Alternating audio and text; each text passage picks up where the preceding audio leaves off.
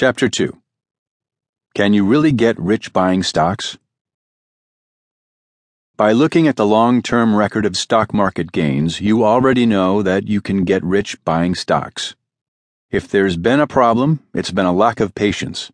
You must stay invested over the long term.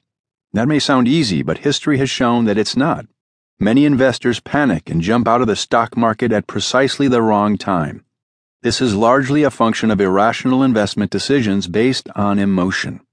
The emotional factors that influence these decisions have spawned a new and popular field of economic study. The stock market has yielded an average return of around 9% a year since the end of World War II. But when we look at various time periods, we see a pattern of erratic returns that can last for years. In the previous chapter, we showed examples of two 10-year periods, one with terrific returns and one with inferior returns. Let's look at some additional periods to hammer this point home. To start, we'll divide the stock market returns into deciles again. Here are some examples of 10-year periods in the stock market with both good returns and poor returns. Let's start with an example of a terrific decade in stocks, from January 1st, 1991 to December 31st, 2000.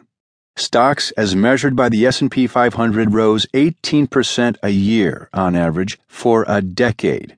Now, look at the decade after this one. From January 1st, 2001 to December 31st, 2010. During that period, the stock market rose only 1.1% a year for 10 years, a very disappointing performance. During this period, you would have been better off leaving your money in a commercial bank savings account, which would have provided a higher return with no risk. You get the point. Sadly, none of us can predict which decade or even which year will be good or bad for stocks. Yes, we know there are many prognosticators and market prophets out there attempting to predict the market on a daily, weekly, monthly, or annual basis, but so far none has succeeded, except by luck and none over a long period of time. So if your retirement or your kid's college education is a number of years into the future, your best odds of financial success, proven throughout history, is to invest in the stock market. And to succeed, you must train yourself to stick with it. Predicting the future is impossible, so none of your 30 minutes a week will be spent figuring out where the market is going next.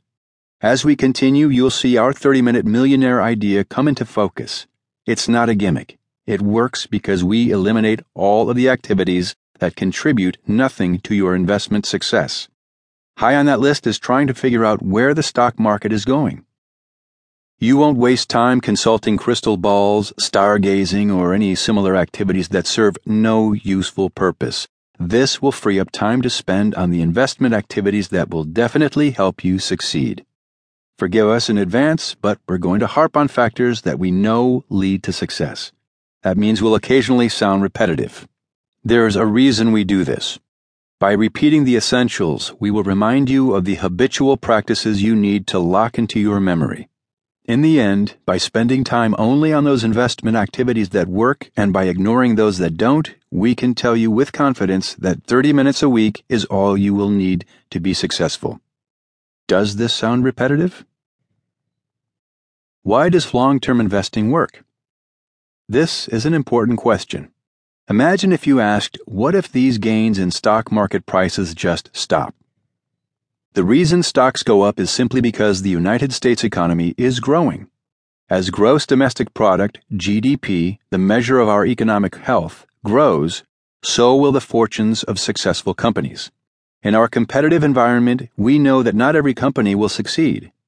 But with population growth due to the rise of family formations and increased prosperity, the economy will also continue to grow.